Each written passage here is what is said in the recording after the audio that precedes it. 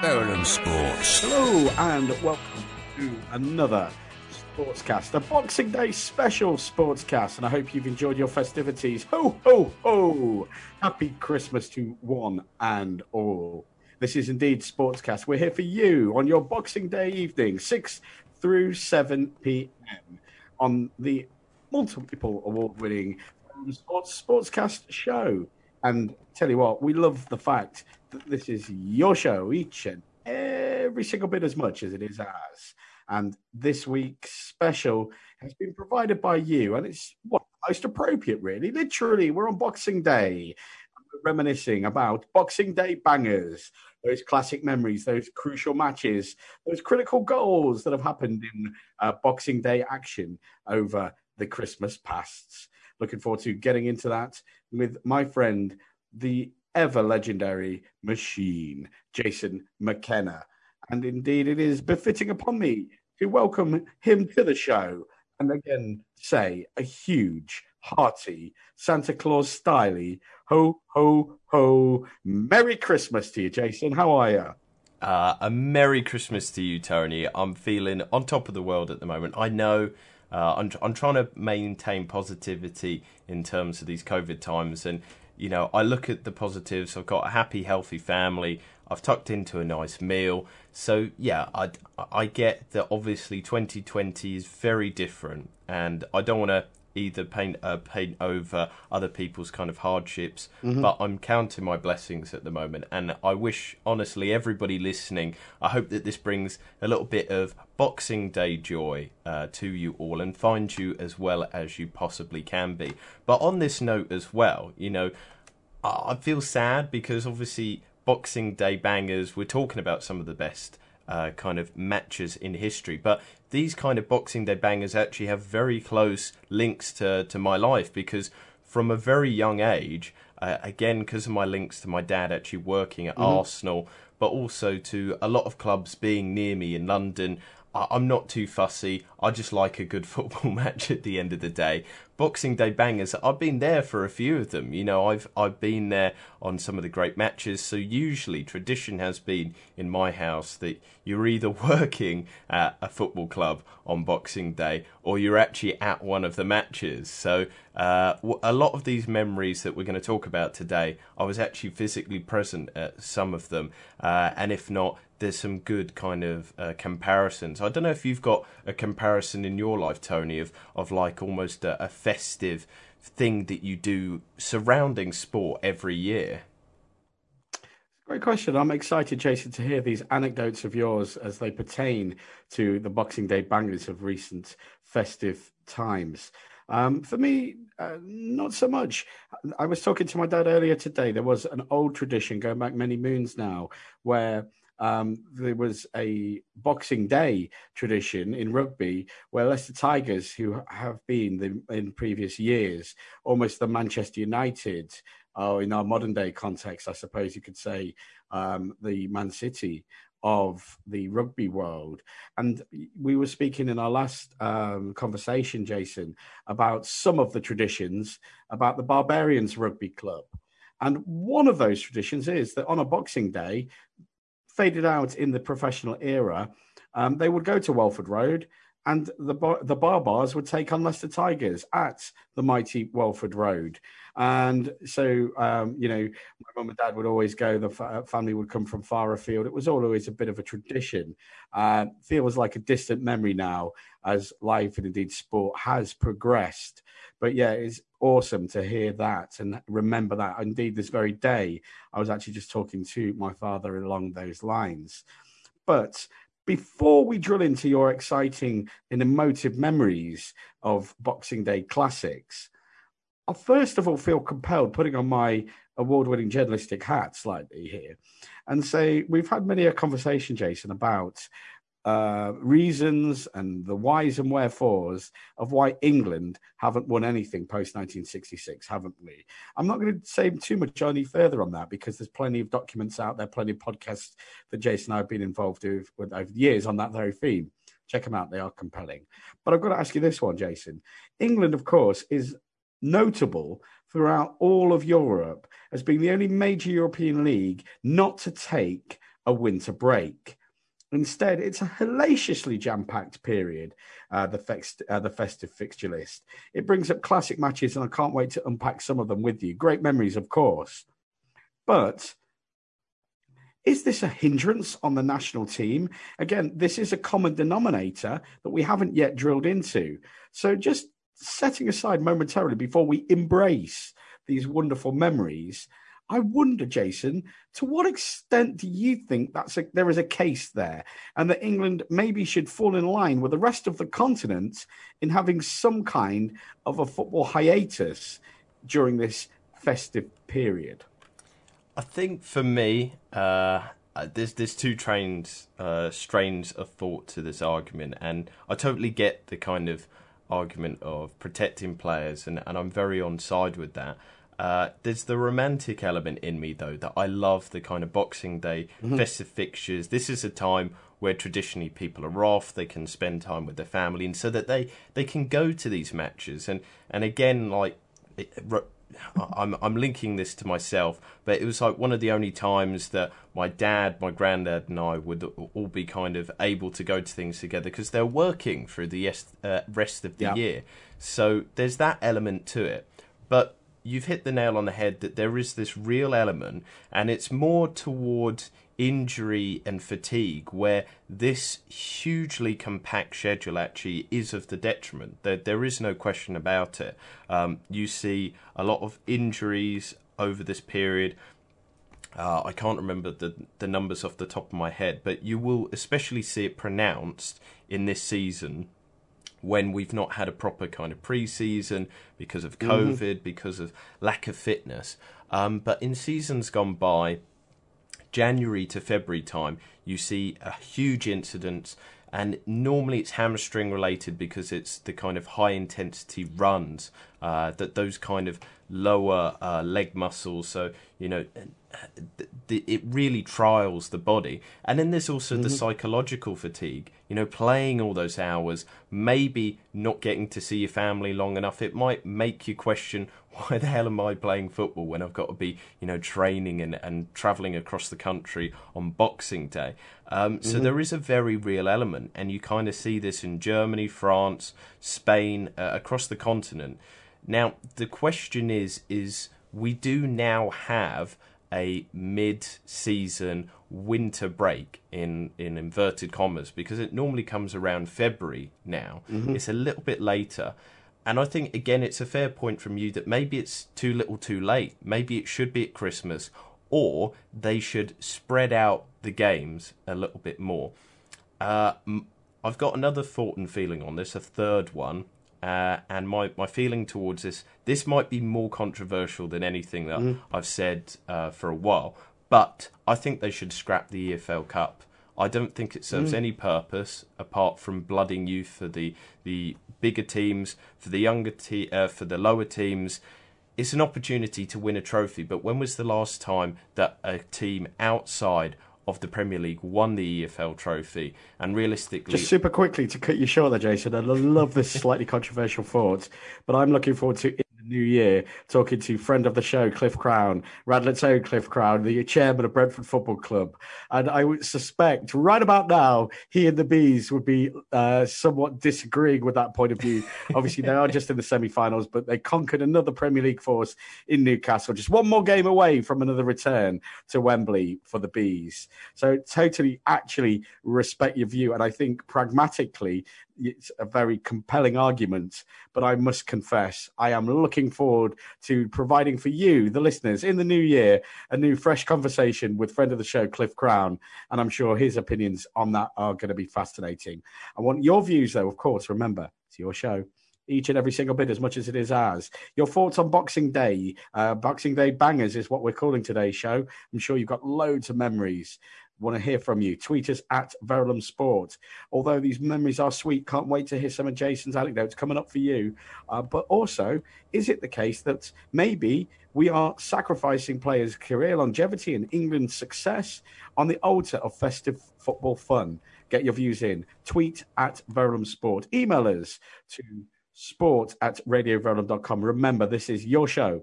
Each and every single bit as much as it is as excited as always to hear from you. Just before we unleash the machine, Jason McKenna, in his first Boxing Day banger, and I'm sure also linking it to those beautiful memories that, you simply cannot put a price on. Really, really enthused to hear from that. Of course, there's going to be lots of Premier League goals banged in today, and the Premier League Prediction League continues. Of course, it does. Remember, we're challenging you punditry guru, you punditry genius that you are. I know you are. Get involved and improve upon us here in the Verulam Sports Premier League Predictions Leagues. As always, just a super quick recap on the rules of the game. Chalk yourself up 3 points for any fixture when you get the exact correct scoreline. The exact correct scoreline equals 3 points. Give yourself 1 point if you get the right result, but maybe you're out by a goal or two in the actual scoreline. So 1 point if you get the correct result, but out by the goal or two here or there in the scoreline itself. And nothing at all, nil point, should you get it completely wrong. But I know that won't happen to you because you are a punditry genius, and I'd love you to show just that being the case. So, as always, tweet us at Verulam Sport, email us sport@radioverulam.com with your Premier League predictions throughout this festive packed Christmas agenda. And, of course, right throughout the Premier League campaign. Before I whip it across to Jason to unleash his first Boxing Day banger, it's befitting upon me to at least give you the current scores on the doors in our very own Verulam Sport Premier League Predictions League. And it is supremely tight. At the bottom at the moment, still bringing up the rear, but gaining ground. Neil Stock, our newest recruit, has moved up to 74 points. In fourth at the moment, it's the machine himself, Jason McKenna, on 83 points. But just a few weeks ago, he was in the lead, and that just goes to show you how quickly things can swing. He's eminently in contention, as indeed am I, currently in third on 86 points. The voice of the Saints, Graham Griffin. Make sure you listen to him all season as the Saints look to build on their impressive start to their Vanarama League South campaign. Graham Griffin, the voice of the Saints. Check him out on the red button live, listen live button all year long. And he has 90 points. And then still in the lead, but it's a close one, as I say. The ace man, Matthew Turvey, has 92 points. But again, I know you can do better. I can see his face almost sniggering at us with our meager points offerings. So show us. Prove your punditry genius to us. Tweet at Verulam Sport. Email sport@radioverulam.com. Get involved. I want to hear your Premier League predictions because I know you get them right each and every single week. But right here, right now, for you on your Boxing Day, it's time to go to the machine himself, Jason McKenna, to provide for us all his first Boxing Day banger. What you got for us, Jason? Yes, Tony. And this one, I said these are kind of linked to memories and kind of great efforts over the years. And this first one was actually one that I was present at. I was a young 6-year-old Arsenal fan, fresh-faced. But like I said, it was one of the opportunities that I got to go to the football with my dad when he wasn't working. And it was a... Jason, really quickly, before you really get going with this, have to ask you, did 6-year-old Jason have an Arsenal shirt that was fitting, or were you still in the double extra large one from the few seasons ago we discussed previously? So this, actually, I did have a normal size shirt. So the one that I described to you before was a Dennis Bergkamp one, and it was huge. It was way too big. Probably it would fit me now rather than back then. But in this one, it was kind of like one of those things that you'd see on Instagram or on social media. Of like, oh my God, isn't that cute? My dad and I had exactly matching Arsenal shirts, big and small. It was a great moment. And I just remember the day, the smells, the sounds, all of it, picking up my my programme, sitting in Highbury. It was beautiful. And, you know, at that time I hadn't developed my tradition to like getting a burger and this and that. Just for little young me, it was kind of an overawing experience to be there. And Highbury seemed like a cathedral back then. It was huge. It was full of majesty and, you know, matching the kind of regal corridors decked with marble. You saw this amazing display, almost a ballet on the pitch, because what Arsenal produced that day was fantastic. So like I said, this was a family tradition, and I think we kind of kept it since then, of Boxing Day being an all-important day of going to the football or watching it. We rarely missed it, and it kind of all started from here. And this was a great game. This was Arsenal kind of in their pomp of the Wenger years, as described, I think maybe a podcast or two ago. This is the 2000s. This is kind of the dawn of peak Wenger ball. And this was actually the 50th appearance for Thierry Henry, a man who was going to write himself into the Arsenal record books. And he did that day, in a sense. But, it was a pretty normal first half performance for Arsenal. They went 1-0 up, an Henry goal. Then after half-time, 49th minute, Patrick Vieira got on the scoreline, the midfield maestro. He was looking good. Then, 53 minutes into the game, there was a little bit of worries. The Foxes had a lifeline of a goal, but after that, maybe it spurred them on. Arsenal went into turbo charge. They went on to score 4 more goals. Lundberg, Henry completing a hat-trick, and again, kind of reminiscing back to that Everton memory, even Adams was on the scoreline. For some reason, he just thought he'd get involved. This was probably an explanation of how dominant Arsenal were in that match. Coming towards the end of the match, probably the Leicester fans were happy that the whistle was going, because I remember at the time there was oohs, there was ahs, there was all this kind of euphoria in the crowd. The people next to me were singing "We Can Get 7" and all things like that. So it was a really kind of great day out for me. And I just remember as well, because I was quite small, as a 6-year-old, the normal thing in the football stadium is you get on your feet. But for me, standing on my feet, I'm dwarfed by all these adults. Luckily, with the Highbury way it was set up, I could nip past all the people and run into the kind of, how would I describe it, the stairwell, and I could stand on the stairs and watch, and if the goal went in or not. It was brilliant fun. It probably kept me really fit and active, because I was running back between and all this. It was such fun, and I was close enough that my dad could keep an eye on me. But I remember that was a big part of the memory as well, that I almost felt like I was included in the goals, because I was running my little heart out just to see each and every goal. But as I mentioned there, it was a huge game for Thierry Henry. He got hat-trick, but this was his first ever Arsenal hat-trick. It was a huge milestone. First of 8 Arsenal hat-tricks, am I right? I think so. I think you're right there, Tony. I mean, he went on to score quite a few, but this was almost the one that really indoctrinated him into the Arsenal faithful. And his start at Arsenal, I remember this being a thing of, when's Henry going to score? Is he going to... Arsenal paid big money, Back then, it didn't look like a lot in the comparison to now. I think it was 11 million. But actually, at the time, it was a huge chunk of the turnover of the team at the time. I think the team only had a turnover of about 50 or 60 million. It was that kind of a massive chunk of what they earned.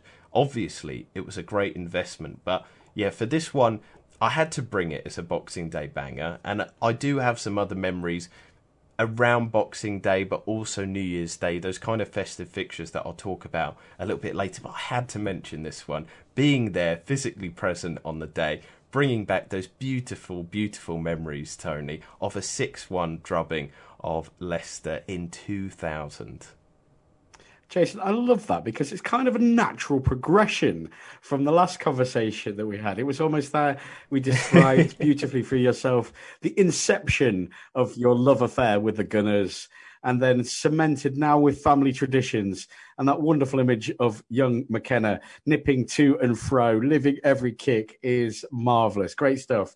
I'm sure many of you listening can picture that in your mind's eye, chuckling and having a great smile. I'm sure it's conjuring up memories that you may have had, either at Highbury or similar experiences. Love to hear your Boxing Day bangers accordingly. Do tweet us at Verulam Sport. But just quickly before we move on, and I introduce my first Boxing Day banger to the piece, Jason, it must be almost bittersweet in a way to reminisce about this Arsenal era. I'm not going to dwell too much on the current state of affairs. I'm certainly not going to get on any let's get Arteta out bandwagon. I think it's churlish. But nevertheless, when you list off those names there, Vieira, Lundberg, Henri himself, Bergkamp, Seaman in goal, Tony Adams still in his prime. I mean, that was a force, wasn't it? It grew onto a dynasty, and it seriously is. I mean, they are all of those through several kind of iterations of Wenger's time there at the helm. So many Arsenal stars would make all-time Premiership 11s in most people's debates, thought processes, irrespective of one's footballing allegiances. So I guess, Jason, it must be a touch bittersweet to recall so fondly that time. But nevertheless, what a time, what a moment, and what a brand of football that they were putting out there. To witness it live must have been truly special. Yeah, every time that I went to Arsenal as a young fan, and probably I was spoiled in a sense. Maybe I didn't realise how good I had it back then. But you'd go into each game confident. You'd think, we can win this, or at least we're going to put in a good performance, something that we can be proud of. Again, I won't touch too much on that, but another bit of data from this game. The goal that Arsenal actually conceded, as I said, they're on the 53rd minute, was the first time the Arsenal team had conceded a goal in over 600 minutes of football at Highbury. That's insane. I mean, this is the kind of stuff that we talk about with Liverpool now. Their amazing home run where they've not really lost the game. I think it's for quite a few years now. It's getting close to that Chelsea home record, which, again, kind of like Lewis Hamilton we were talking about recently. Nobody thought that anybody would come close to that, home record that Mourinho started and ushered in at Chelsea Fortress, Stamford Bridge. There is a bittersweetness, of course, Tony. There was a bittersweetness, I think, from, I don't know, probably very soon after we got to the Emirates, of knowing that Wenger was on the cusp of going after being such a great steward, holding us together. And the way that he left in 2018, that was the beginning of real kind of heartache. Because for all the criticisms I have of the man, I still love him. I still think he did everything to create the modern club. And yeah, right now, going into each game kind of worrying if we'll even get a win against the likes of Burnley, Everton, Brighton. This is not the Arsenal of old. This is not nice. This is not a feeling that I want to be having, but that is it. So yeah, there is a real, genuine high level of sadness and bittersweet when I look at these memories, and when I discuss it with my family as well. We kind of, sometimes you put on the goals of 2001-2002 season. Yeah. You see Arsenal taking apart teams, and you don't have that anymore now.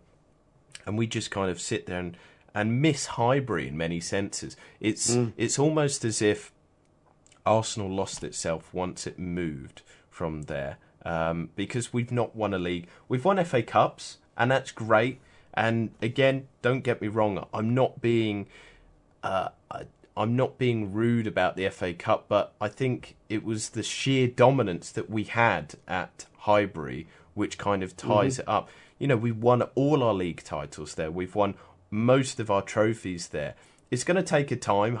I'm positive that Arsenal will get back on track and the Emirates will feel like a home. But for now, it almost feels like we're away every match because Highbury was the home. The Emirates just seems like this really nice stadium that we get to play in. Guess it goes to show, be careful what you wish for. But I know you're wishing for some great radio action ahead, and we're here till 7 p.m. on your Boxing Day Sportcast. After we go off the air, 7 o'clock, there's a special this week, 7 till 8. Check out the alternative Christmas Country and Roots show with Michael Higston. He is a real genius at what he does, everything from the world of alternative Christmas country and roots music for you. Bit of rockabilly in there too, I'm sure. 8 through 10. It's the Soul Show with maybe the coolest man on Radio Verum, Dave Ellis, keeping you grooving on your Boxing Day evening. And then you're in safe hands. 10 through midnight with the Godfather, Derek Staines, keeping you entertained on Saturday Late Date. Keep a date with 92.6 FM, or whether you're listening or engaging through your smart devices or online. And I've also got to say, do check out on Sunday, the 27th of December, 4 p.m. It's the Radio Verum Panto, Sleeping Beauty. There's a little cameo from yours truly. But really, this isn't about Tony Rice. This is a really fantastic version of Sleeping Beauty. You're in for a lot of fun. It's on 4 till 6 tomorrow afternoon. So maybe after you've had a bit of a festive rest and let a bit of the bubble and squeak go down, enjoy some Panto fun on Radio Verum. I want to say a big shout out to Daniel Berry, who put an awful lot of time, energy, and skill into writing, producing, directing, and indeed editing this Panto. It's an awful lot of fun. It's 4 p.m. on Sunday, the 27th of December.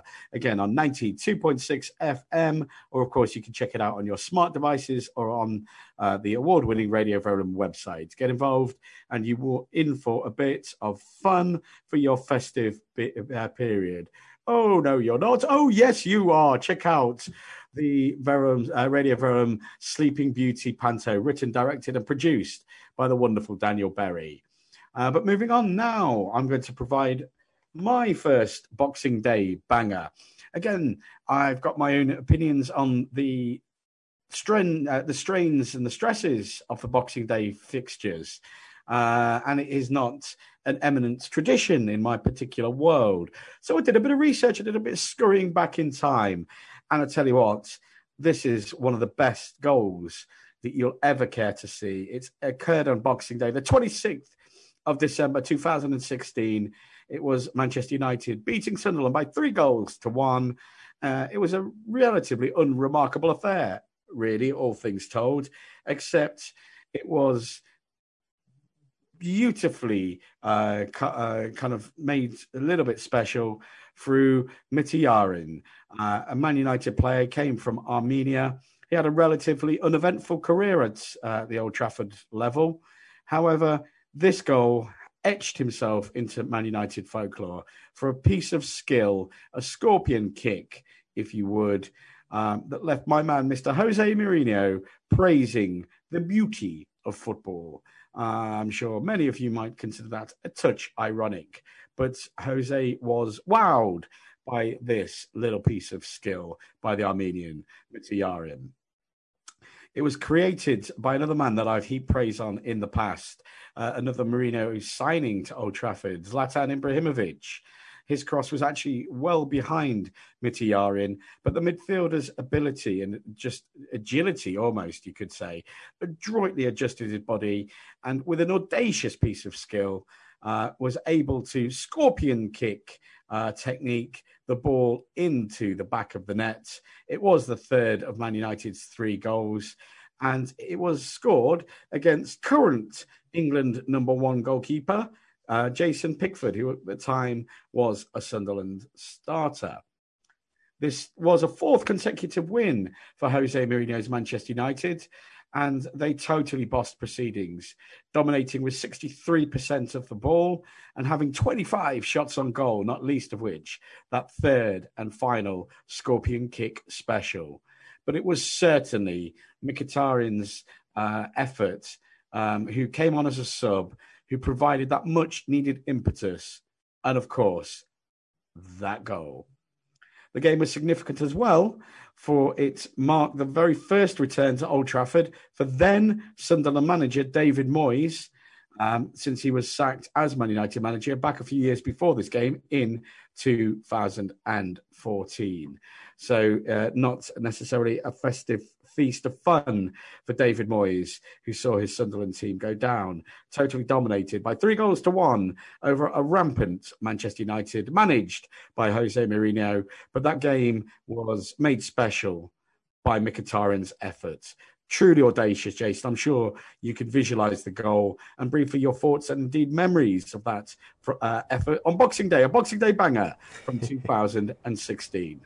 Yes, so this actually ties in with one of my great memories, but I'll come on to that in a second, because there was a real debate as to whether this was even the best scorpion kick of that season. It links into that.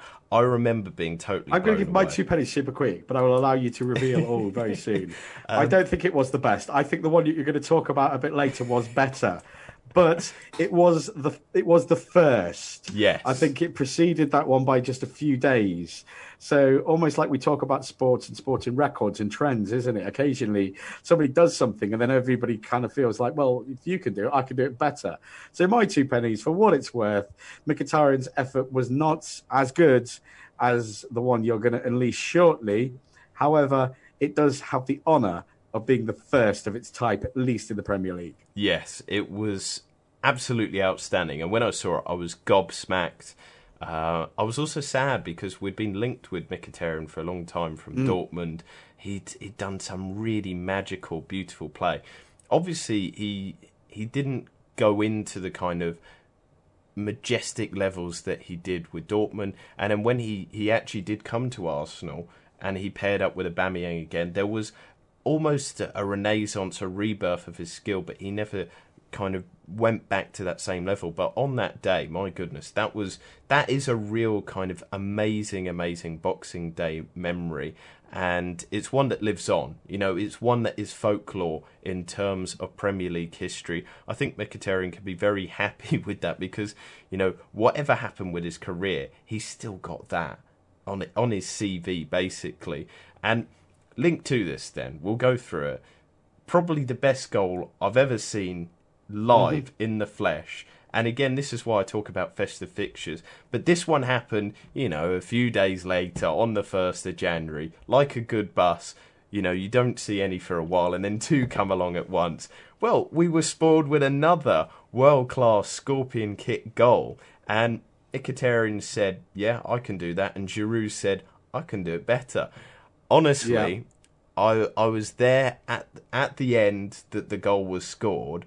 I couldn't believe my eyes. Then I had like a tear in my eye at just how gorgeous it was. I was about to say a naughty word there. It was astounding. It was beautiful. It was truly art on the pitch. And this was the thing about Giroud as well.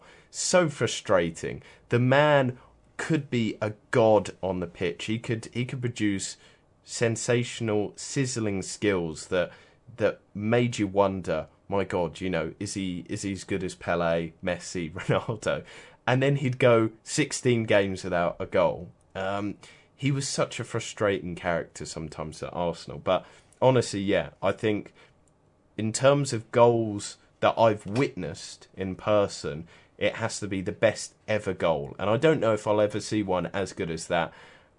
It brought me to tears at how good it was. I was also with my French family as well, which was quite funny. It was a whole day trip out. Nana McKenna was there, Dad, these cousins. We were all sat there watching, and they went crazy as well because obviously Giroud I is mean, French. seriously, ooh la la, right? You know?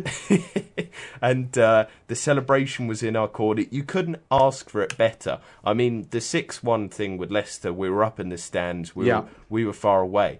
But I was almost in that memory there, and well, I was part of it. I didn't take part in the goal, I didn't assist Giroud, but I was part of the celebrations after. It was magic. I'll never ever forget that one. It's not quite Boxing Day, but I think we can sneak it in as a banger for the Boxing Day fixtures because it's definitely festive, and it I was. totally agree. It And was a look, Christmas again, miracle. I agree with you, Jason. I think it was superior effort, although Mkhitaryan's did fall literally on that Boxing Day time. 5 days later, Giroud's effort was sublime. Love your experiences of that.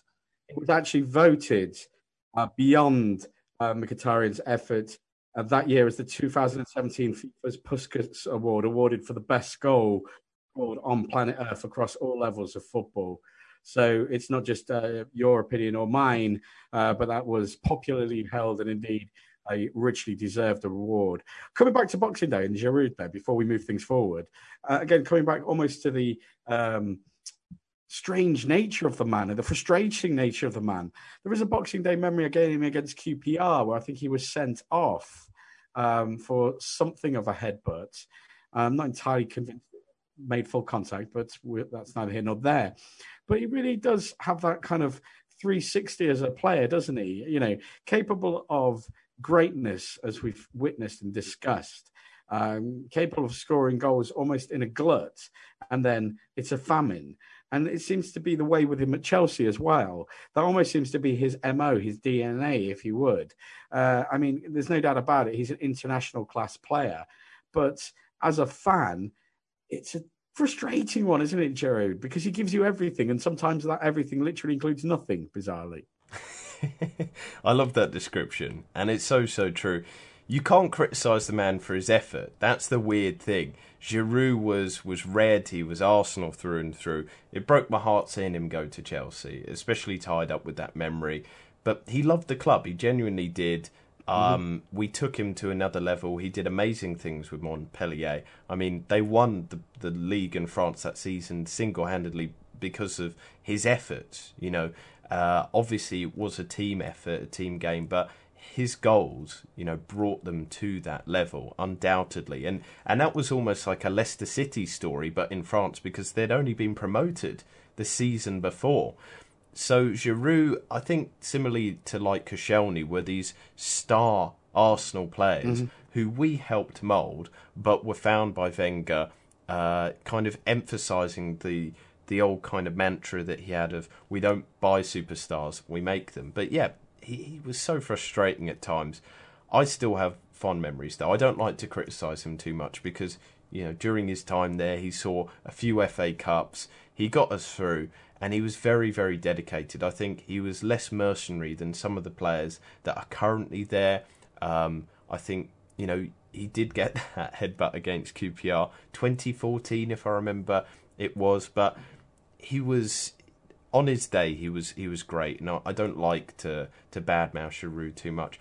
Just before we finish the Giroud discussions as well, there's a great video on YouTube that I think people should check out. It's kind of tongue-in-cheek. It is really brilliantly edited together, though, and the music works with it. It's called Giroud Better Than Pelé.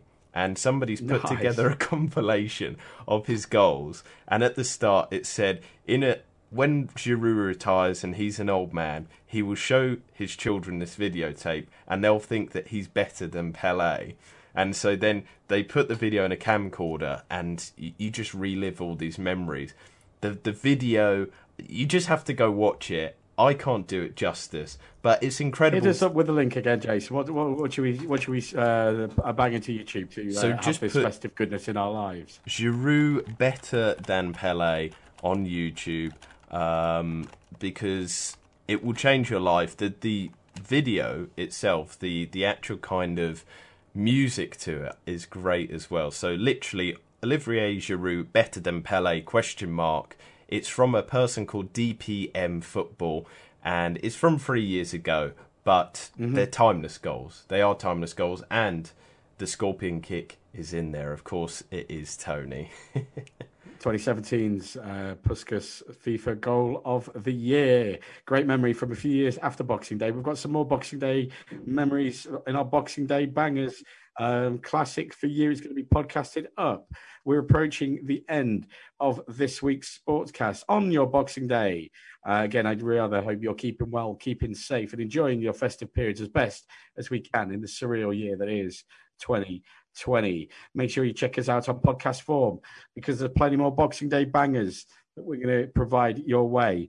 But I know you've got opinions on Giroud, frustrating as he could be, world class as he was. Tweet us at Verulam Sport.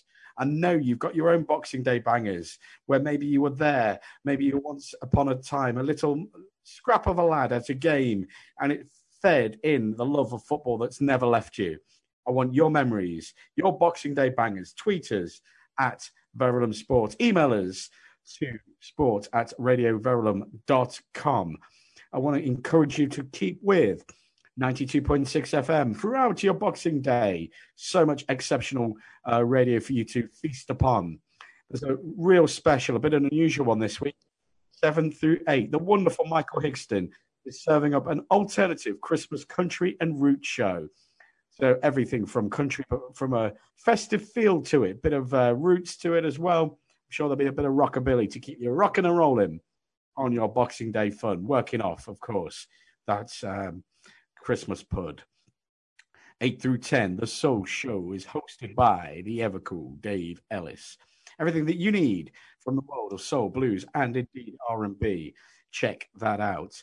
10 through midnight, my friend, the legend, Derek Staines, the Godfather, as I call him, will keep you entertained with Saturday Late Date, 10 through midnight. So keep a date with 92.6 FM throughout your Saturday Boxing Day evening. And then put a date in for tomorrow, 4 p.m., the Sleeping Beauty RV Panto. It's a little mini cameo from yours truly, but really it's about some of the other voice talents that we boast here. Great work from Johnny Seabrook, awesome work from Daryl Andrews, the wonderful Kerry Cobb. Literally all your favourite RV presenters are in there. Have a laugh at us making merry and providing panto goodness. And again, a big shout out and a thank you for the wonderful Daniel Berry for his writing, his producing, his direction, and of course, the editing of that too. So tomorrow afternoon, 4 p.m., check out Sleeping Beauty, the RV Panto, for you to enjoy. Make a date with us for next Saturday, the first Saturday in the new year. And it's going to be Sportcast 6 through 7, where we are wrapping up our festive feast of debates for you with our choice based on your decisions. And that is going to be on Christmas wrapping up and our favourite endings, our favourite ends to seasons across all sports. So that should be a lot of fun. Check that out, 6 through 7 next Saturday. Just quickly on this Boxing Day special, I want to quickly toast from a different sporting perspective the legendary Boxing Day Test matches, which happen yearly at the MCG in Australia. Some great memories. Shane Warne got a hat-trick in 94 against England. He also bagged his 700th wicket at his home arena, the MCG, where he clean bowled Andrew Strauss to go from 699 to 700 wickets for the great Aussie.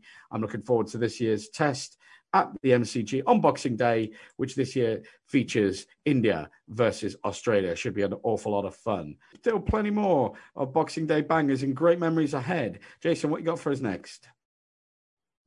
So moving on to my next one, and again, it's actually one that I actually got to go to. So as I said there, the tradition has been to go with my family to matches, and I'm not picky where I go to. I just like going on a Boxing Day to watch a good football match. And well, I was very lucky on this one, an 8-goal thriller. I went to a 7-goal thriller with Arsenal Leicester. This Chelsea one at Stamford Bridge took the biscuit, though. I mean, this was vintage, or it should have been vintage Chelsea. But this was the season that we saw Mourinho sacked. I mean, there's all sorts of questions. I thought it was inexplicable why they got rid of him that season. The enforcement of Shevchenko onto him was an aberration and an insult to one of the chief creators of the modern Chelsea team. And this game itself, 4-4 in the end, but added to that 71-game unbeaten league run. It went on further, Chelsea did. But this was fantastic. This was ridiculous. This was peak Chelsea, or it should have been. But it wasn't, because they got rid of the man that would have steered them probably to even more dominance, success. Maybe he might have made Ferguson consider retiring a little bit sooner.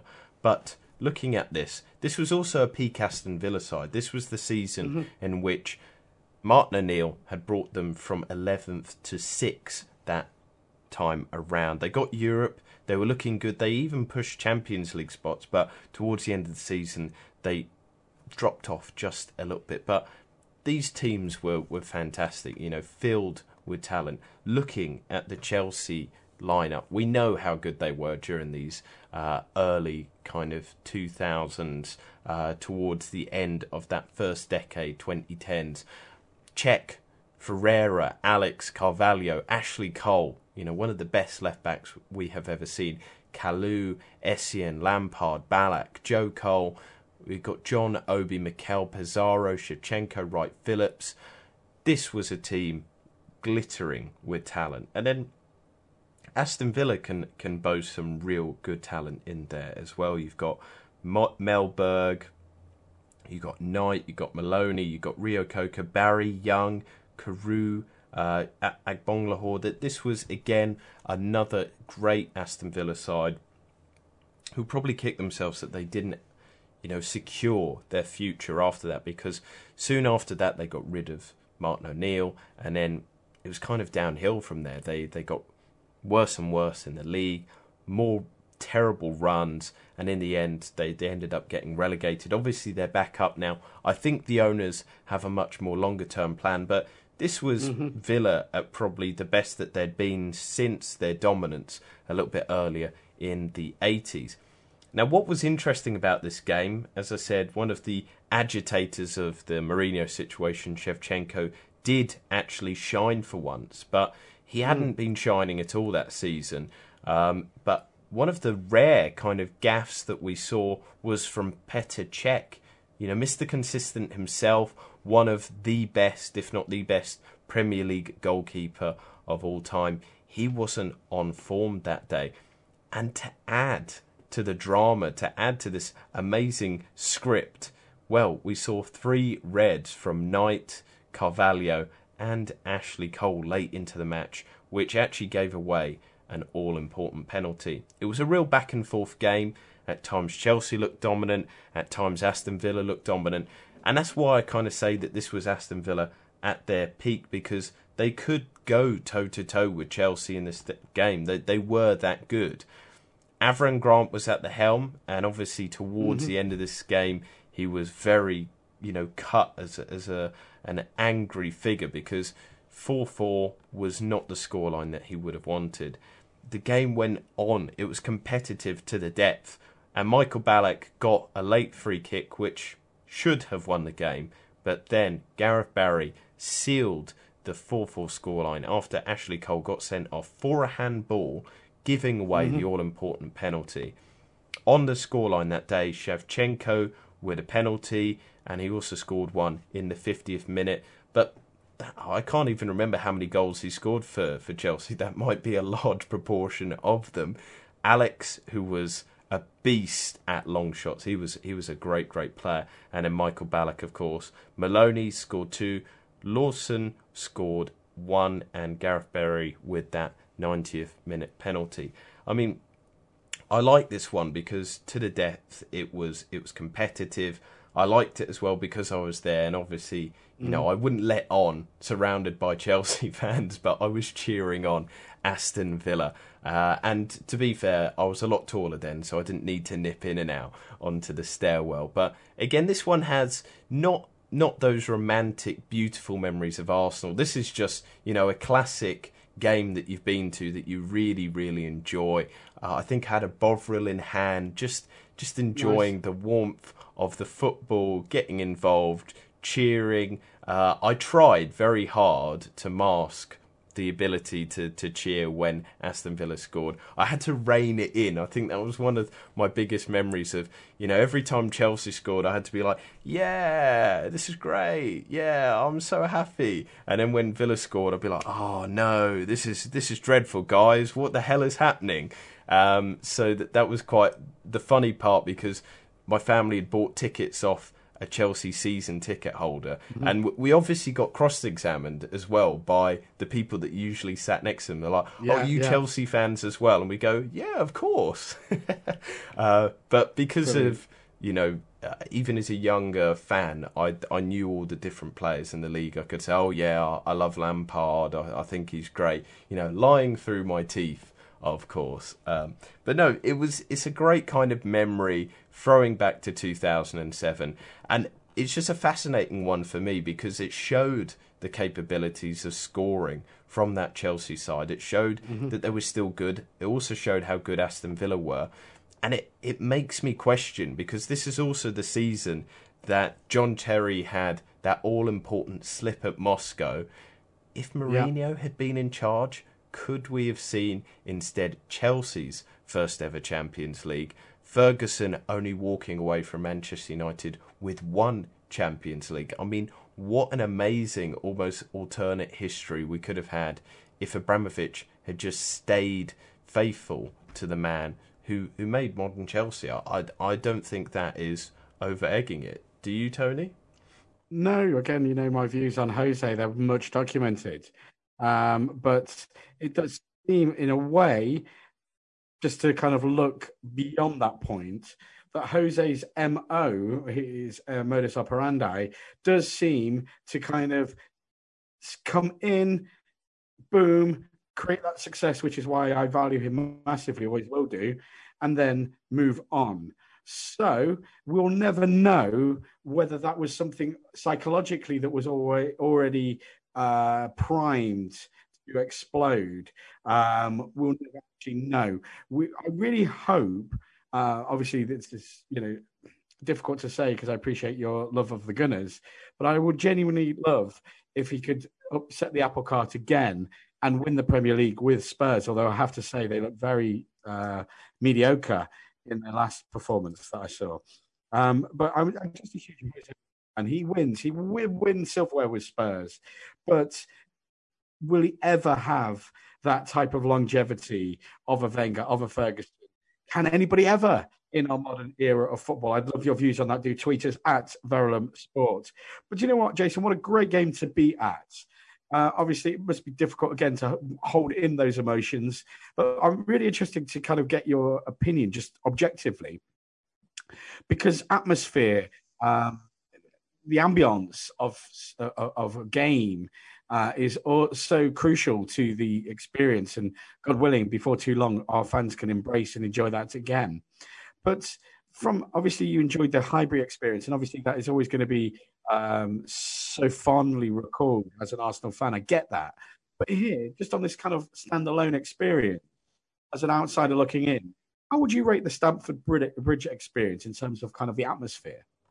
Oh, yes. I think this was one of the things that maybe got Chelsea over the line in so many games and contributed to that amazing, amazing home run. Chelsea, I always liked going there, whether in the way end as an Arsenal fan or just going there to watch matches. You know, I'm a huge, huge Arsenal fan, but I had such admiration for the sheer amazing atmosphere that they created. I think they were one of the best ever kind of for that creation of the atmosphere at the Stamford Bridge. It just, there's nothing beats it. And I was taken away by how brilliant they were. It was sometimes deafening, the level of noise that they would create. They used to call Highbury the library because Arsenal fans generally didn't sing too much. Whereas, from minute 1 to the 90th minute, you had Chelsea fans on their feet, screaming at their fans. And sometimes, people kind of berate fans and say, oh, you're getting on players' backs. But I would often, see, because the seats that we used to get were quite close to the touchline, you'd see almost sometimes a player going like, go on, Lamps, or go on, pass it to him. And sometimes the player would look almost uplifted, like as if, they weren't alone on the pitch. They weren't suffering or having a terrible time out there by themselves. They had their team, but they also had 30-odd thousand people backing them. And during those difficult games, during those what we would dub Fergie times, but Chelsea at that time was so good themselves at being able to win games at the depth. And when you're physically tired, when you're drained, when you're mentally at the edge because you've given it all for 89, 90 minutes, during those extra few seconds, having the kind of crowd there willing you on, I saw such a difference with Chelsea. Arsenal were brilliant, and obviously we've kind of seen the effect of crowd because of the downturn in home wins during this Project Restart period. And I think Chelsea are one of the best. I would say as well, Liverpool. I think Anfield is the best in the country. And Crystal Palace have to get a shout out as well. You know, Selhurst Park, I've had so many great memories there from visiting. Again, bringing in another one of my memories, not quite Boxing Day. This was another New Year's Day kind of fixture. But I remember when Manchester City, during their Centurion season, came to Selhurst Park. And Crystal Palace, everybody thought Man City will destroy them.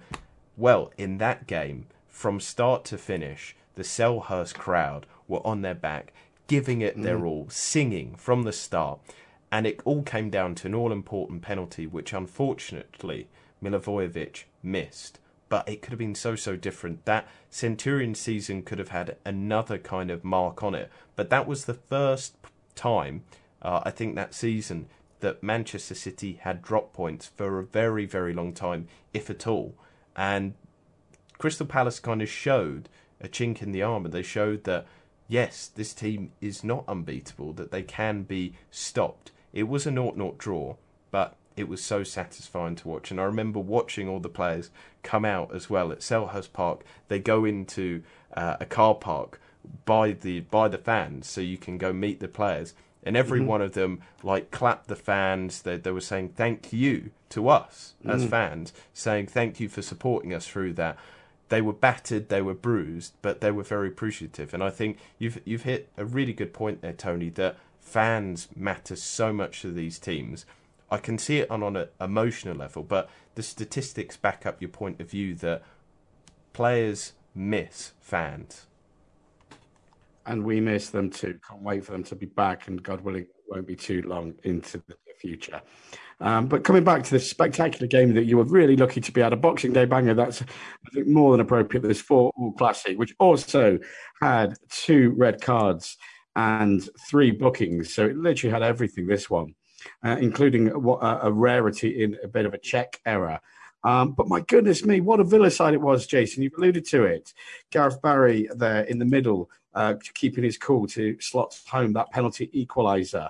But, you know, this was a Villa side bidding for the double over Chelsea. And they've been really tormented by their kind of wing duo in the earlier fixture, who would, again, do their thing in this fixture. So, again, Rio Coco quite lived up to his full potential.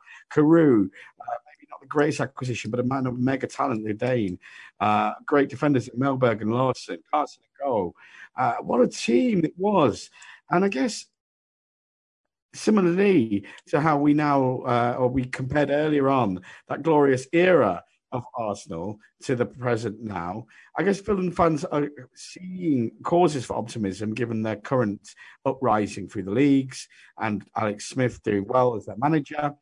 But there must have been a sense under O'Neill here that there could have been. And I know we've all got those ifs and buts and super sweet nuts, but that's a great team, wasn't it? On paper, that 11 of Aston Villa, anybody a good game on their day.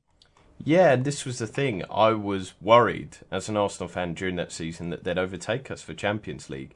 And again, this is why I say Aston Villa will probably regret the manner in which O'Neill departed from the club, and also the way that they managed the sales of the likes of Milner, Young, Barry. They didn't reinvest into the squad. They didn't build upon that, because I understand Aston Villa weren't in the riches like Manchester City, Chelsea, Man United, but they were rich in the sense that they got all this kind of money. Arsenal, in a sense, did better. They kind of put money into a stadium. They kind of grew a club from selling the players. I know that obviously it hurt the club, but we still were getting Champions Leagues. We were still able to create amazing squads with that money. And you know, there is no way of talking around it. Aston Villa are a huge club. They're one of the biggest clubs in the country. They have a fairly large stadium. They've got a big fan base in the second largest or one of the largest cities in the country. I think that they had a lot of potential there that they wasted. And just one of the foibles as well as Martin O'Neill, which has now almost become the norm in football, but back then, he was one of the only managers to actually play with inside forwards at the time. Yeah. He played with a right-footed left winger and a left-footed right winger to be able to cut in and have shots.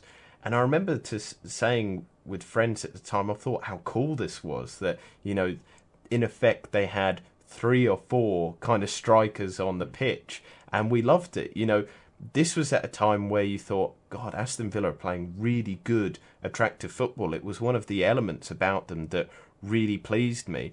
And Martin O'Neill had shown himself once again to be such an amazing manager. I think, again, you know, he won things with Leicester, so we couldn't put him in the managers that never won anything. But I think he's a perennially underrated Premier League manager as well. I think he was so good. So, you know, it could have been interesting, again, these big what-if-isms, if Aston Villa had just controlled themselves a bit monetarily better, if they'd invested in youth or more better players, maybe gone into stats, or just got a long-term project manager in, what kind of side could they have been with the huge kind of fan base that they already have?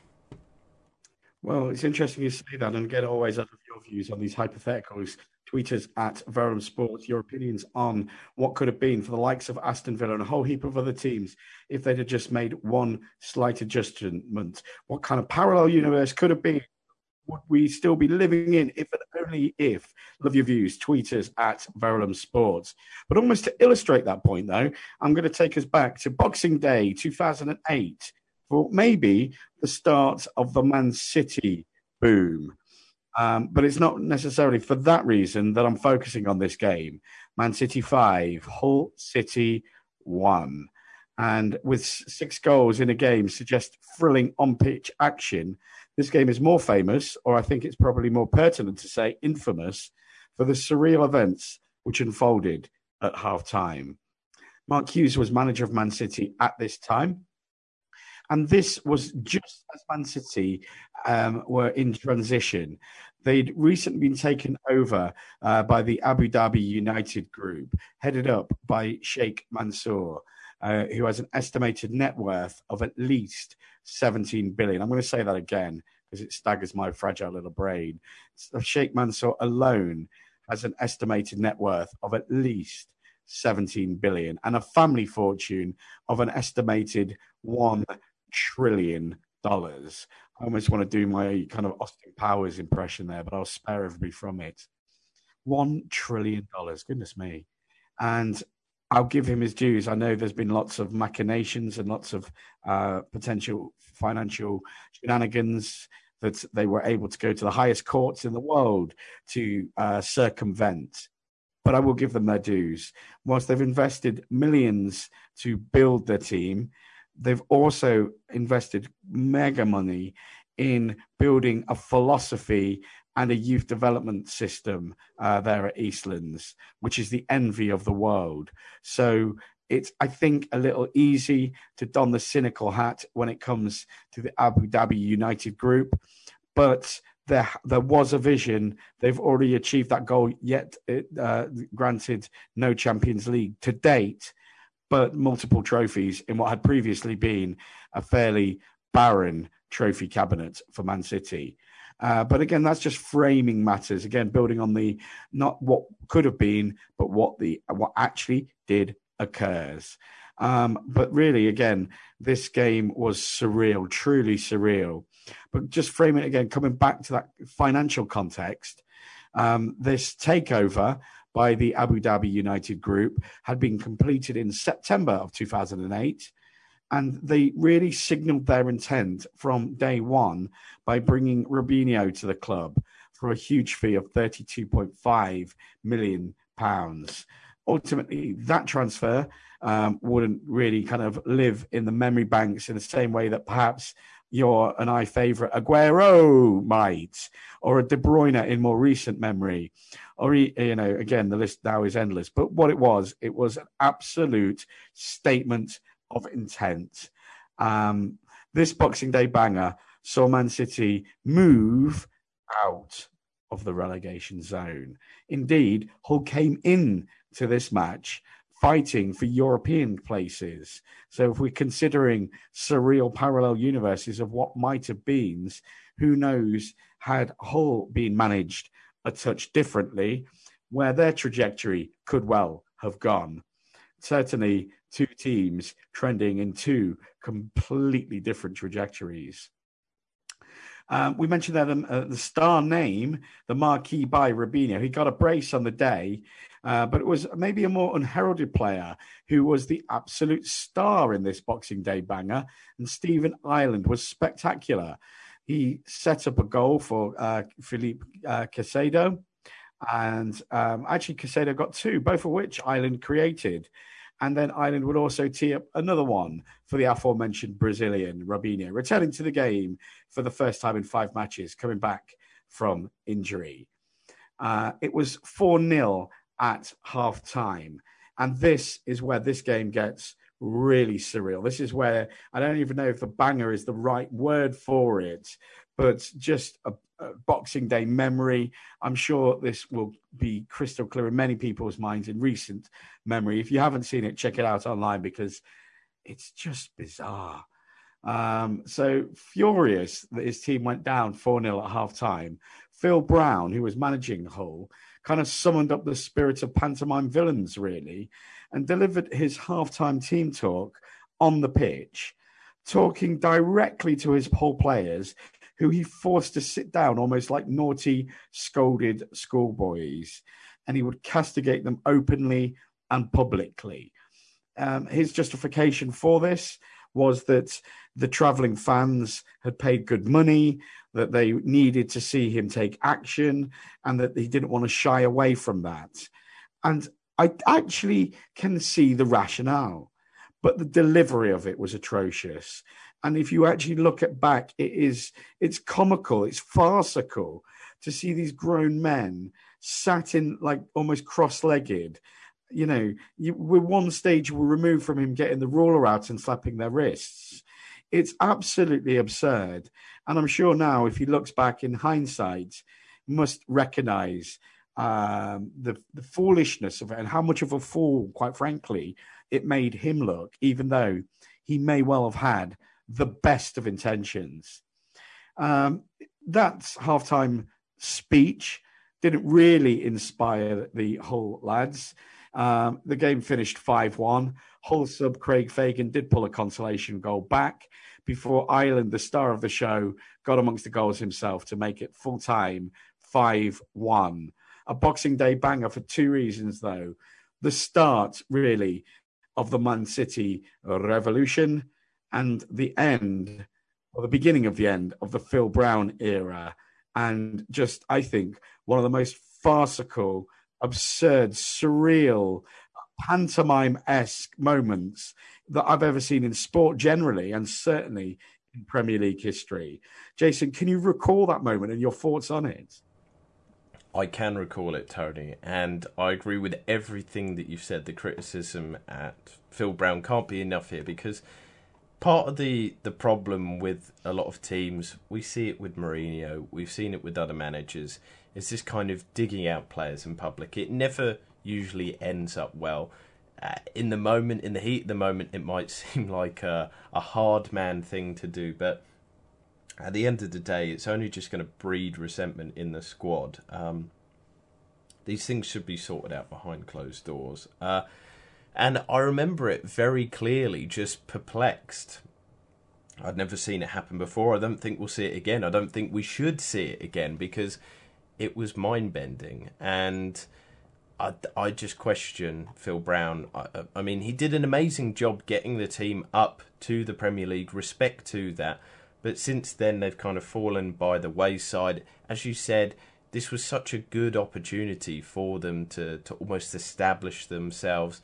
And they weren't a bad side. There were some good players in there, that they had some great kind of potential. But I think after that, there was just kind of a loss of confidence from the squad there. And looking at the flip side, it's almost fascinating to see that team, the infancy of the Man City revolutionary era.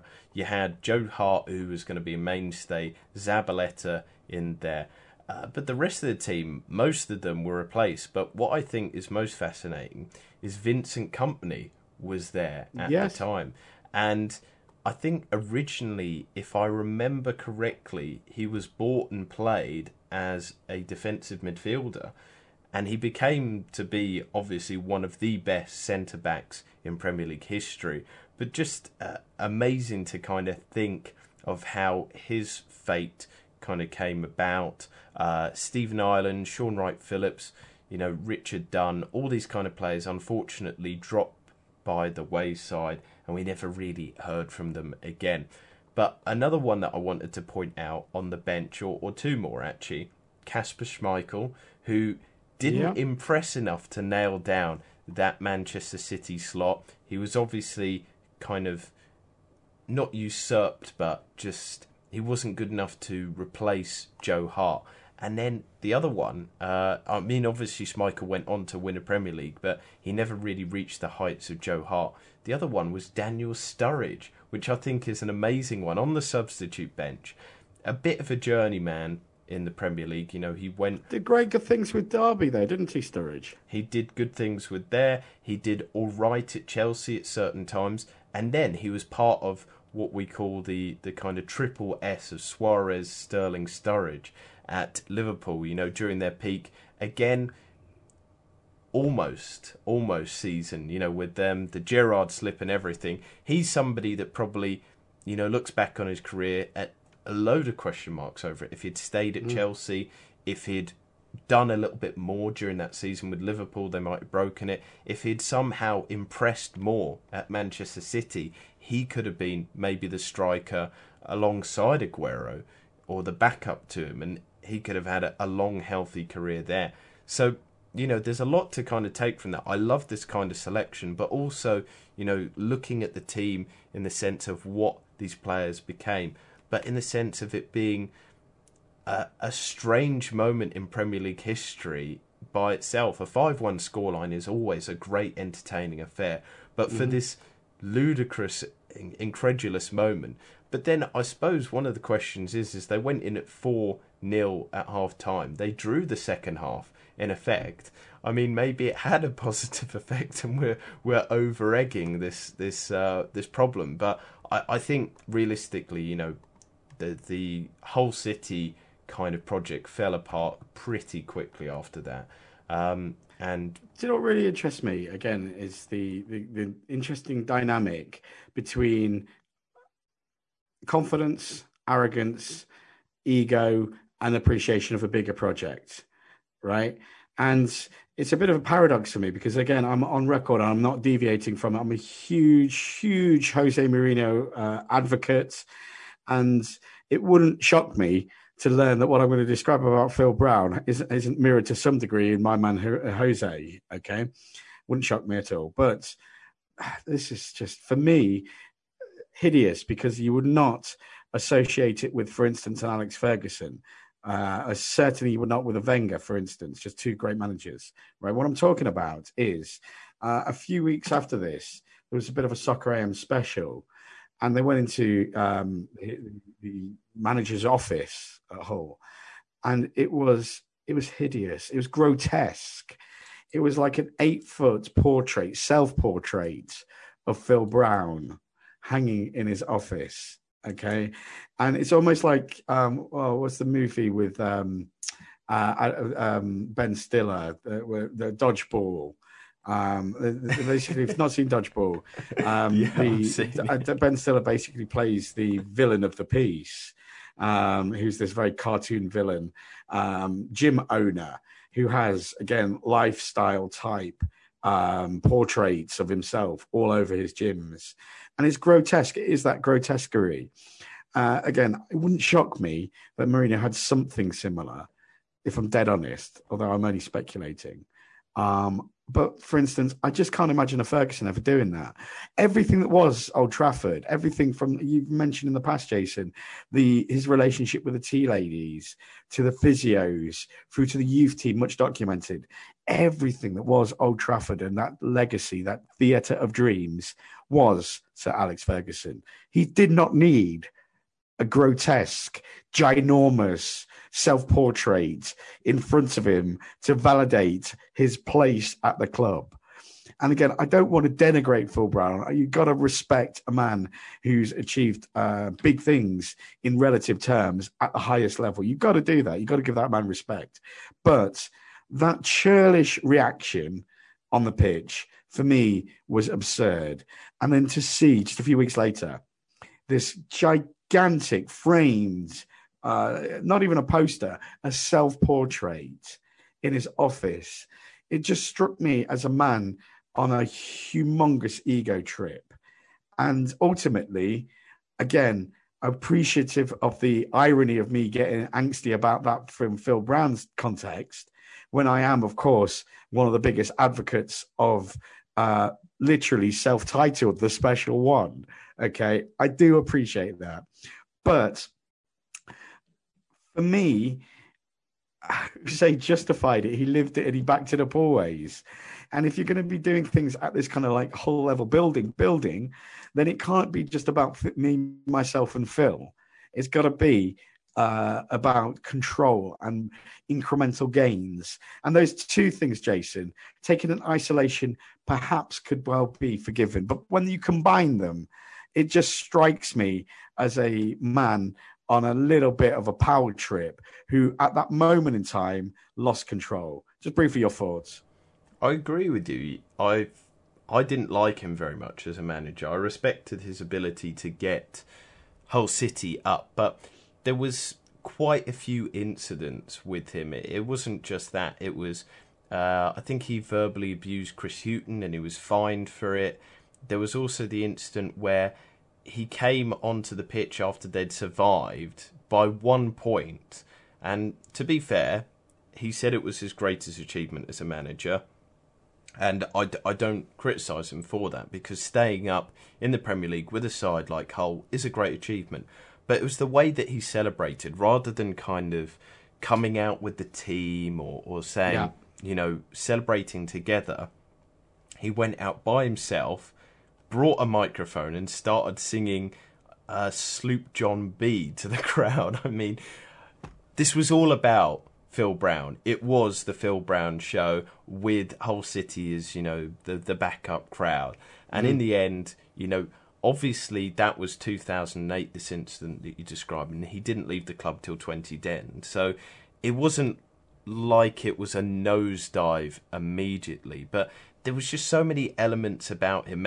Maybe I just don't like the man, but I even found the fact that he had that weird mic thing that he used to wear during matches. I mean, what other manager does that? It just felt like it was a foible added for the sake of it. It wasn't useful. Yeah. Who's he talking to? I mean, he should be talking to the players as a manager. He shouldn't be talking to somebody in a microphone unless he's getting, live updates and stats from Opta, kind of saying, oh no, Paul McShane's misplaced 7 passes, you should sub him off. It was all about creating this image, and I think for him, probably the biggest insult was the fact that he was sacked in 2010. He was probably thinking that he was going to go on to bigger and better. I think he was going on from Hull City to probably Manchester City in his eyes, whereas actually this self-obsessed nature at the club, I think after the 2009 staying up, which again I will say, yes, it was a great achievement, Phil. You did fantastic job there, but he should have made it about the club. That's what good managers do. Wenger, Ferguson, Klopp, Guardiola, to an extent, it's never about themselves. I mean, they probably know how good they are, don't get me wrong. But whenever they talk about the team, Klopp always talks about it's the team. We're not individual superstars. We work together and make ourselves a superstar team. Little sentiments like that, they seem almost cheesy and ridiculous, but having that modesty, having that ability to set your own worries and self-interest aside for the team is so important. And I couldn't agree with you more. Phil Brown he irritated me a lot, Tony. Honestly, this photograph, this portrait, it was just grotesque. And that incident we've referenced on our Boxing Day bangers was absurd, and I doubt will ever be replicated.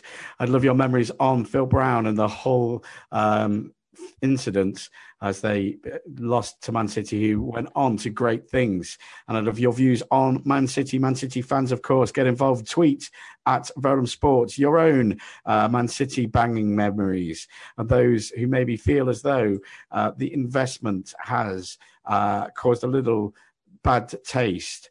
Maybe there were different ways to organise and run football clubs. Of course, there are. I want to hear your views on at Verulam Sport. It is the quickest, the most efficient way to engage with us in the digital era. Always do, though. Drop us an email if you want to expand upon your thoughts and points. Love to hear from you. Email to sport@radioverulam.com. Keep involved. Keep involved with us next week on Sportcast, which is going to be the final one of our 3 festive specials in the first Sportcast of 2021 next Saturday. But for now, thank you as always, saluting your wonderful work, your really powerful and emotive anecdotes you brought to tonight's conversation, Jason. Put a big, big smile on my face. I know it's put a big, big smile on many others. So always saluting your wonderful work. Saying a big, big thank you for your engagement with us and for your time and company. Keep well, keep safe, keep listening. Good night, God bless.